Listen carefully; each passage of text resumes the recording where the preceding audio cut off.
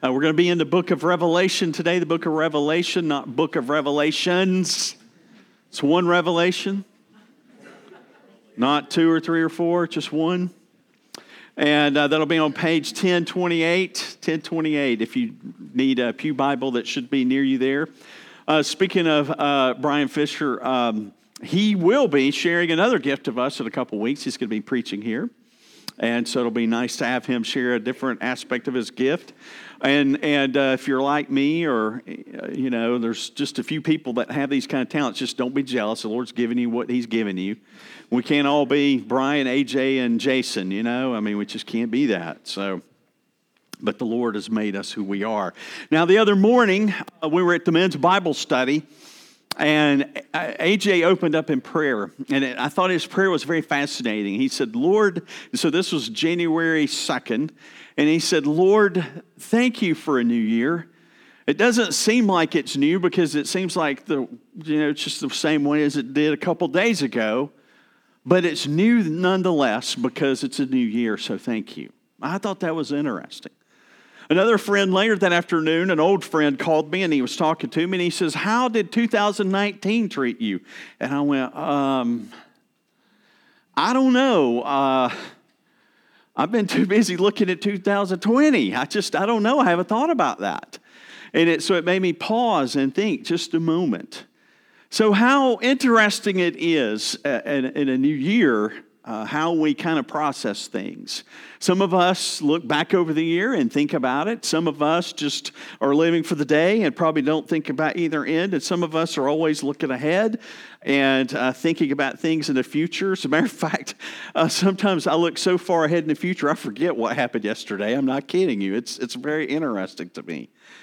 But as we come this morning to the Word of God, and we continue in our little mini-series, New Beginnings, we're taking stock over these messages. We're taking stock in terms of our spiritual walk with the Lord and how we may get back on track or continue to grow in this new year of 2020, this new decade. And so after we looked at the foundation of the Word last week, we looked at the Bible, the foundation. We were called by the Word to be in the Word, to be thinking about the Word. We looked at 2 Timothy. We need to move on and look at another aspect this morning, and it's a central aspect of the Bible. Our love for God in light of His love for us. So let's look at Revelation 2, 1 through 7 and hear from God's Word.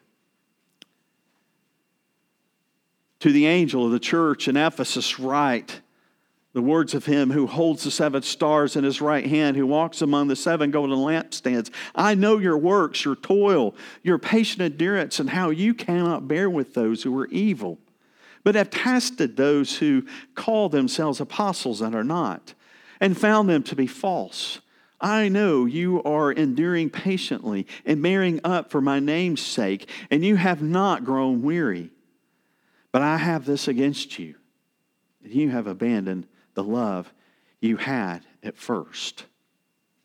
Remember, therefore, from where you have fallen, repent and do the works you did at first. If not, I will come to you and remove your lampstand from its place unless you repent. Yet this you have. You hate the works of the Nicolaitans, which I also hate. He who has an ear, let him hear what the Spirit says to the churches. To the one who conquers, I will grant to eat the tree of life, which is the paradise of God. Let us pray. Father, thank you so much for your word.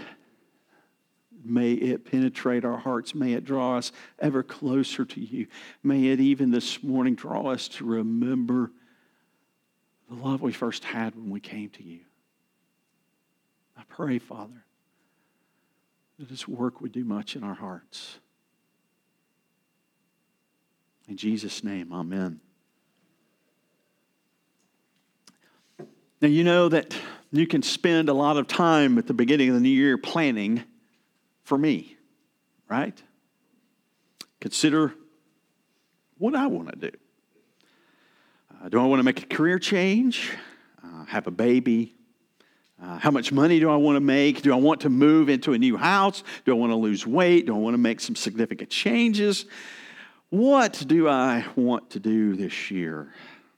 We have all kinds of questions like that. Perhaps the question that we often look over, though, is this question. What would Jesus want me to do? What would Jesus want from me? The book of Revelation opens with the vision of Jesus standing among the churches, his people, and he is pictured in the midst of the church because they are his and he cares for them. He cares so much for them that he has commissioned the Apostle John to write this letter of the things that he hears, that he sees, and to send it to 7 churches in Asia Minor. However, before the body of the visions get underway, John is given a series of 7 messages, one for each of those churches. And here the Lord is commending them. He is exhorting them and then promising them according to their ways. The first message of this group of 7 is to the Ephesian church, and the message to the other churches will follow in this book. And it shows us that he cares about us, he loves us, and we are his, we are not our own. He is actually, really, truly in our presence. He is concerned about who we are, what we're doing, where we're going. So today, as we look at this first message to the church in Ephesus, and as I've given thought to this, I'll probably come back to this book this summer and touch on these other churches. I think it would be good for us to kind of think about it. But there's an emphasis here in this particular church that I want us to hear, and I want us to refresh our hearts in. And so what we're going to look at is the problem of great things without love, firstly. The problem of great things without love. And then we're going to look at how we are to remember our first love. How to remember our first love. So the problem of great things without love, it's important. It's important when we come to the Bible to understand what we're reading in context to fully grasp how we may apply its truths to our lives. So let's just think about Ephesus for just a moment.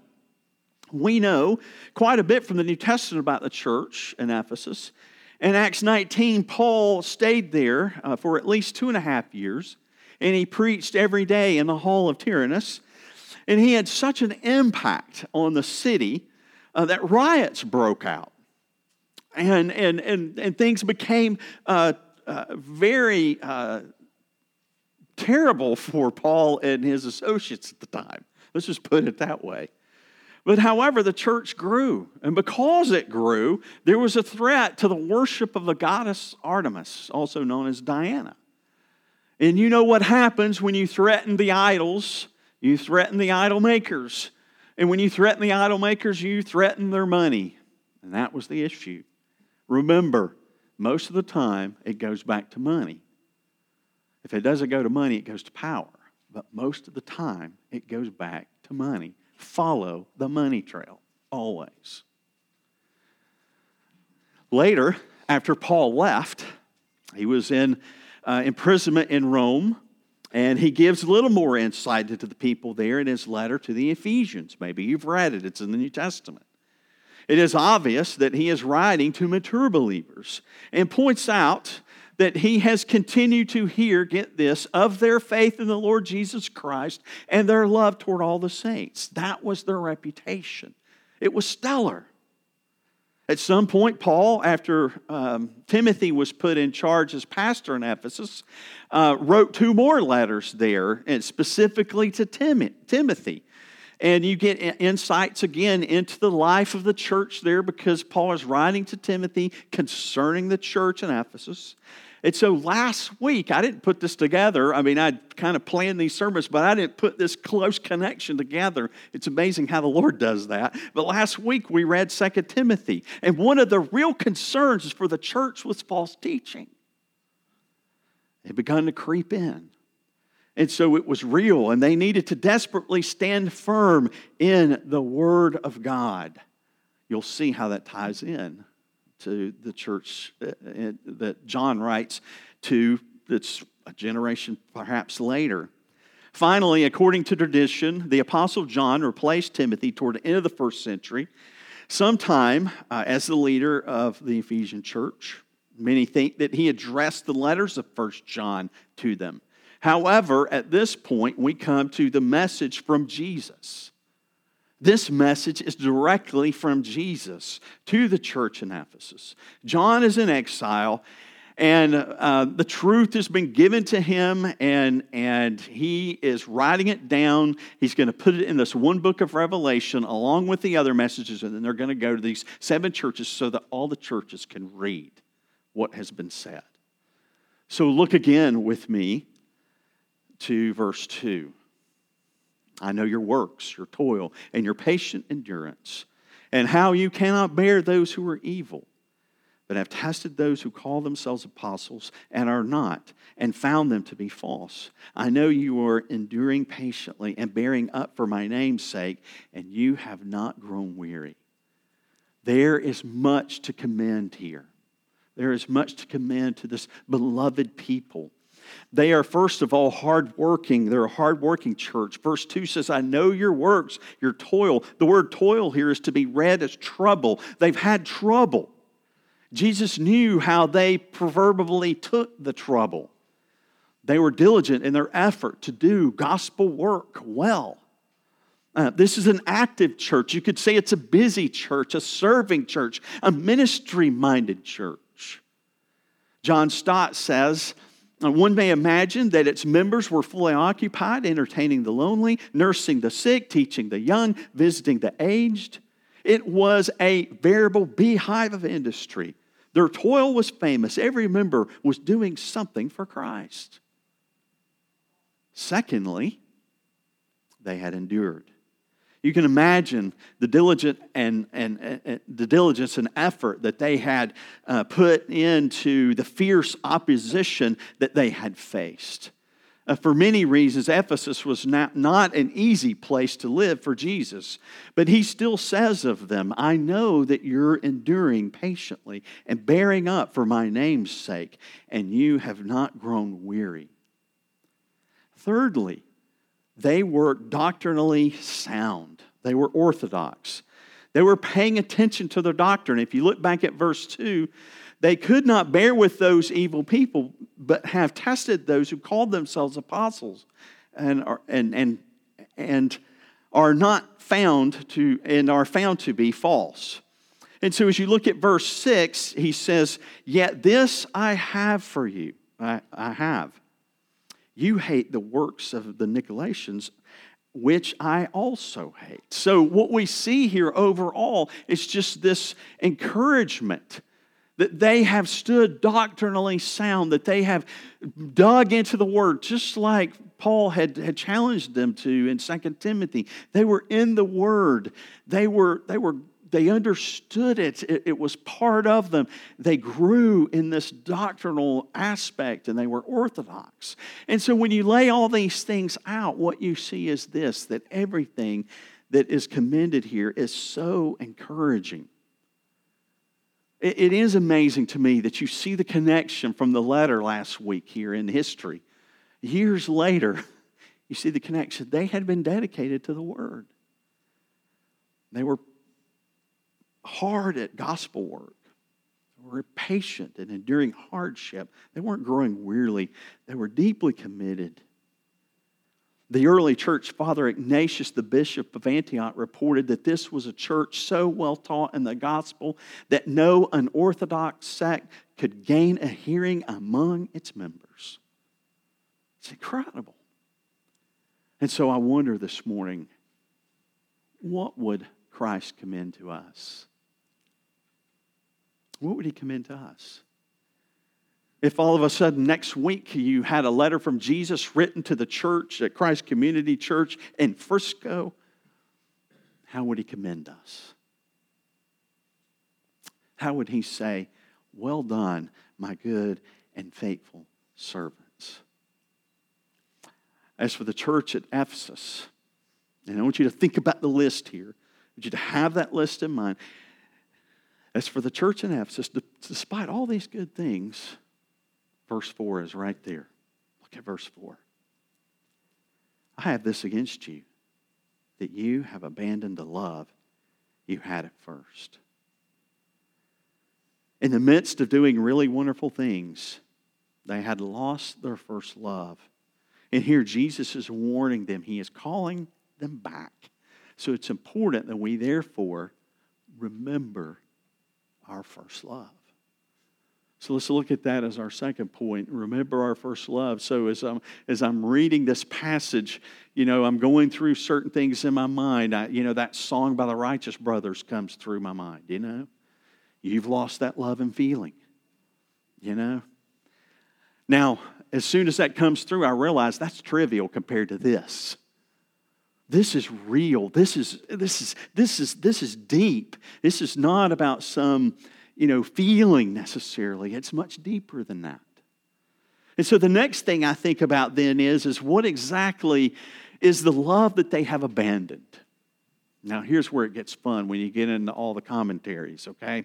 It's clear that in the text that whatever it is that is the loss of love or the love of something, it has to be one of several things, whatever that is. It has to be either the loss of the love for God, the loss for love for one another, or maybe it is the loss of love for mankind in general. In other words, they weren't sharing their faith like they used to.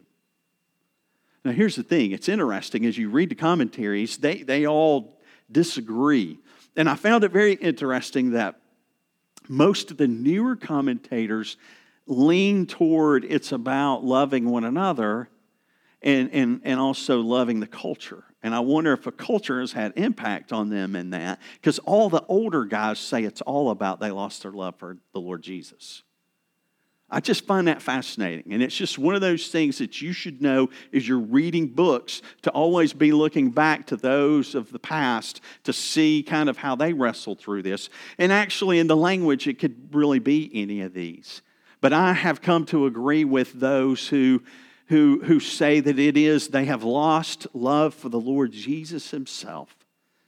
And I think that there's several things that they point to that really point that out. The first one is this. Jesus has already given the answer to this when he summarized the law. Do you remember that? In Matthew 22, he says this, "You shall love the Lord your God with all your heart, with all your soul, and with all your mind." This is the first, the greatest commandment. And a second is like it, you shall love your neighbors yourself. John Stott yet gives another analogy that points strongly to this. He says that God often likened Israel to his bride and himself to her husband. He had set his love upon her. He pledged this loyalty to her and entered into a covenant with her. She became unfaithful, however, and she forsook her true husband. And so therefore Jeremiah proclaims this, "I remember the devotion of your youth, your love as a bride, how you have followed me in the wilderness, in a land not sown." And there are many, many, many other verses like that throughout the prophets specifically that call Israel back as God's bride. And so now that we understand, love and really what's going on here, because you see, if you lose your love for Jesus, then the other things will follow suit. So they don't necessarily count each other out. If you lose your love for Jesus, you'll lose your love for one another. You'll definitely lose your love for the lost. So how did this happen? How does this occur? How does one lose their first love? Well, we intuitively know that there is something in human beings which operates like a door. It's like doors to our hearts. And they must be open if our souls are to touch each other. Husband and wife, even intimate friends, must work at keeping the doors open, the flame of love glowing brightly. Would it not be the same thing as it applies to our Lord? You may remember what it was like when you first loved the Lord. A couple of weeks ago when Jeff was sharing his testimony, it really got me thinking about my early years when I first became a Christian. I don't remember the exact time and place. That's not something that I really gave much thought to. To me, it was kind of a process. And what I do remember is it was the summer. And what I do remember is I was in a Baptist church in the mountains of North Carolina, and they had stained glass windows. And I remember in the evening sun, the sun would pierce through those windows. And I remember, just thinking as I was going along, that's really interesting. They tell the story of the Bible through here. That's interesting. And I remember hearing about this Jesus. And then the youth pastor asked me, why are you holding back from following the Lord? I can tell what's going on in your heart. I could read you like a book. I gave my heart to the Lord. You know what I did? I went the very next Monday to buy a Bible. I didn't have a Bible. I walked into the Bible store. A lady looked at me and she said, can I help you? And I said, yes, I'm here to buy a Bible. This is way before Amazon, I'm just telling you. I said, I want a Bible. And she goes, what kind of Bible you want? And I'm like, there's more than one? Really? Oh, yes, there's all kinds of translations. Really? There's all kinds of study Bibles. What would you like? I'm like, I have no idea. I just need a Bible. What church do you go to? I told her. She goes, I'm just going to give you one of these King James Bibles. So she gave me one. I looked at it. I said, that's great. And then I purchased it. And I drove away. And I had my very own first Bible. I remember listening to Christian music for the first time. Some of that 80s Christian music was horrible. But it talked about Jesus. The first radio preachers I ever listened to was Chuck Swindoll. Chuck Swindoll, I always said, discipled me in a lot of ways. I told him that when I met him a couple years ago at one of the concerts. I shook his hand and I said, Chuck, or I didn't say Chuck. I said, Pastor Swindoll, you discipled me when I was a young man. Because I used to listen to the radio in North Carolina and Western North Carolina. And he just shook his head. Praise the Lord, I remember all that. I remember wanting to memorize verses. Just wanting to hear those radio preachers. I had this old car, the company I worked for, I had this old car and the radio would just cut out every once in a while. And it would lead me back to my old sinful days. I'd start cursing at it because the preacher stopped, preaching, because it just stopped. Do you remember what it was like when you first loved Jesus? What happens? What happens? Slowly over time, we begin to close our hearts to the Lord and open it up to other things. Things just in the world. When I say the world, I'm not necessarily talking about bad things, as maybe the Scripture would talk about that. But maybe the American dream. What is the American dream? Well, you fight to get through college, and you fight to get a job, and then you find a wife, and then you have kids, and then you struggle to move up your career ladder so that you can pay for those kids going to college. And you collect more and more stuff along the way, and so you have to buy a bigger home to put all that stuff in. And then you work to get your kids through college because you want the best for them, and so you do that, and then you start thinking about retirement, and you get hot on retirement, and so that you can be done with work and all that and do what you finally want to do, right? All the while, you may attend church. Give to the church, serve the church, and have your studies and daily Bible readings and prayer. Am I speaking to anybody here today? All the while, though, while many of these things would be considered good and appropriate, and I would even say some are very good, the doors of our hearts are apt to close to the Lord. Slowly, then, we can easily close our hearts to His people as well. We may even forget the lost world that's out there that need to hear about His Son. But we're just too busy playing the American dream game. We may even say we love the Lord. But do we love Him with all of our hearts, with all of our souls, with all of our minds, and all of our strengths? Jesus says in John 14:15, if you love me, you will keep my commandments. Do we strive to love Him in that way, to put to death the sin that's in our own hearts? John 10:37 says, whoever loves father or mother more than me is not worthy of me. He's not telling you that you have to hate your mother and father. He's making a contrast here to show you how much His desire is for you to love Him. Whoever loves his mother or father more than me is not worthy of me. And whoever loves son or daughter more than me is not worthy of me.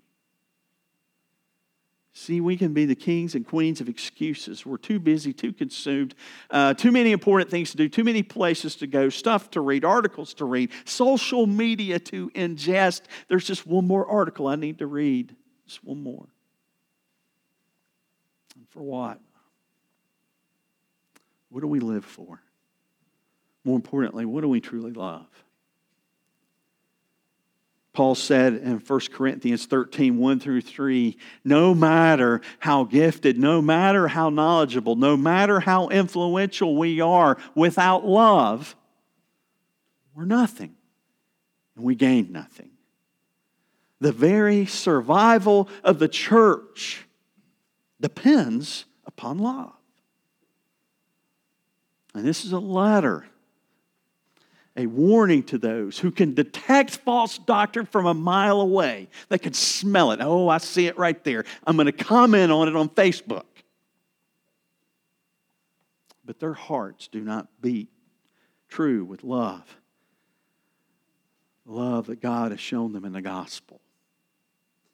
In other words, it's for Presbyterians like us. It's exactly who it's for. It is so serious in the Ephesian church that Jesus threatens to remove her lampstand if she does not repent and return to her first love. The church has no light in the world without love. The very survival, again, of the church depends upon love. So he says in Revelation 2:5, remember, repent, resume. In other words, remember the love that you've had. Repent where you've turned away and resume and do the works that you did at first. Here we see that he's extending his loving grace as he always has throughout the Scripture to his church. And what he's saying is this: come to me. Come to me. Come to me, my love. Come, change your attitude. Change your behavior. Don't you remember what it was like when you first loved me? Paul reminds us in Ephesians 2, 4-7. Listen. God, being rich in mercy, because of the great love with which He has loved us, even when we were dead in our trespasses, made us alive together with Christ.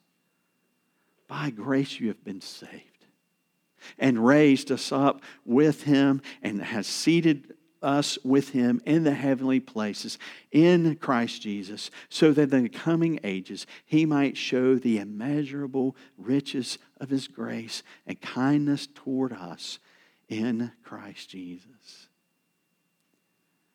John makes it clear previously in 1 John 4 that we love because He first loved us. Charles Spurgeon says, in light of these truths, those who have lost their first love must compare their present with their former state and consider how much better it was with Him then than now. How much peace, strength, purity, and pleasure they have lost by leaving their first love.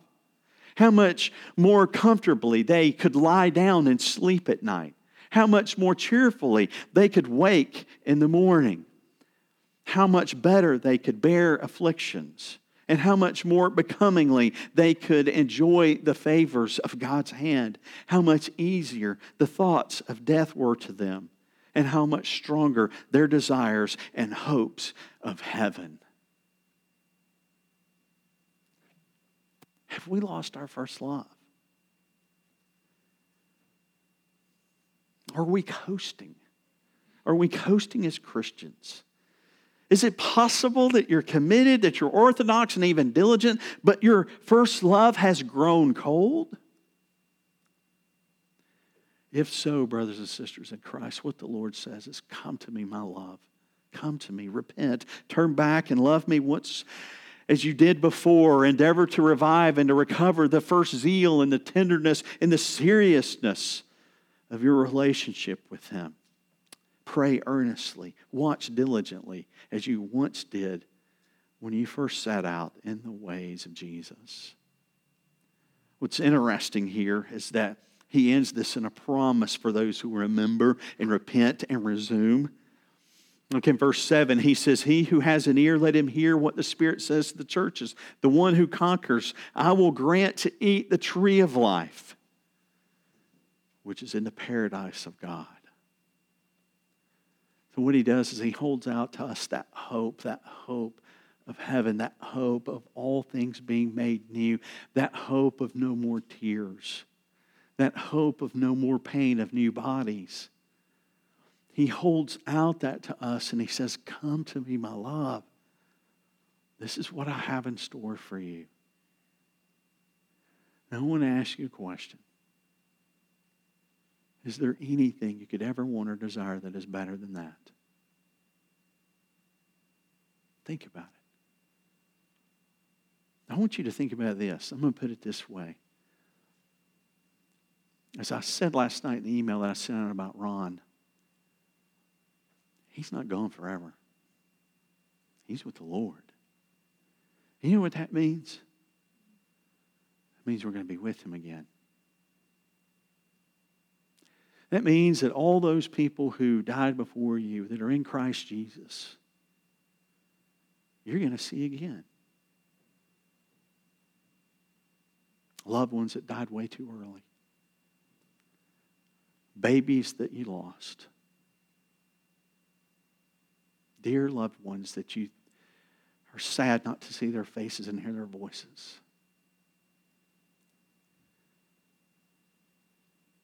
And just think of all the others that are out there that have not heard yet, who need to.